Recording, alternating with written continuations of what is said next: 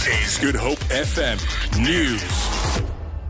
Good afternoon. ANC Member of Parliament Mondli Gungubele says the ANC has the means to make President Jacob Zuma account for bringing the party into disrepute and yet chooses not to do so.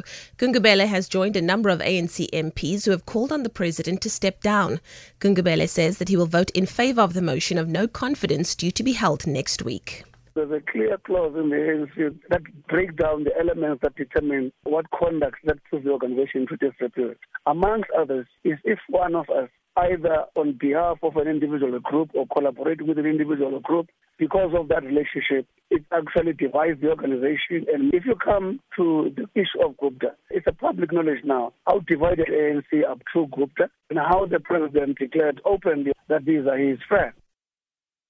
Teachers Union SATU has welcomed a recommendation by the Pan-South African Language Board to include sign language as the country's 12th official language. SATU spokesperson Nomusa Qembi says the deaf people need to be treated equally. At the moment, we have 11 official languages, but we find that these languages, even though they are in the Constitution, they are recognized in the Constitution, they are not given equal treatment to languages such as English. It should not end there. Provide resources so that these languages get the recognition and the status that they should be having. CEO of Orlando Pirates Football Club, Irvin Khoza, has listed the guidelines for an inquiry into the stampede at the FNB Stadium in Soweto, Johannesburg. 2 people died and 16 others were injured during the incident.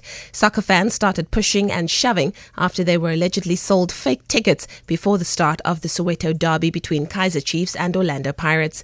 Khoza was addressing the media along with Kaizer Chiefs Kaizer Moteong and the PSL officers in Cape Town, Johannesburg.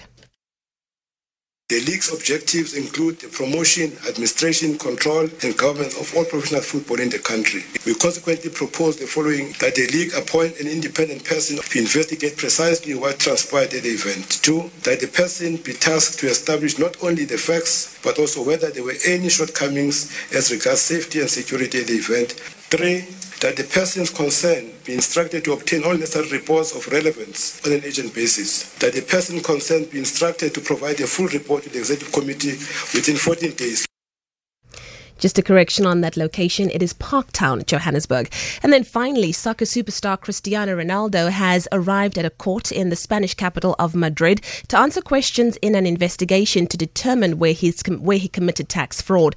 The judge will take Ronaldo's testimony into account if determining if there are grounds to charge him. Ronaldo faces 4 counts of tax fraud from 2011, worth 14 to $16.5 million. He is accused of having used shell companies outside of Spain to hide income made from image rights. The accusation does not involve his salary from his club, Real Madrid. Ronaldo has denied any wrongdoing. For Good Hope FM News, I'm Leanne Williams.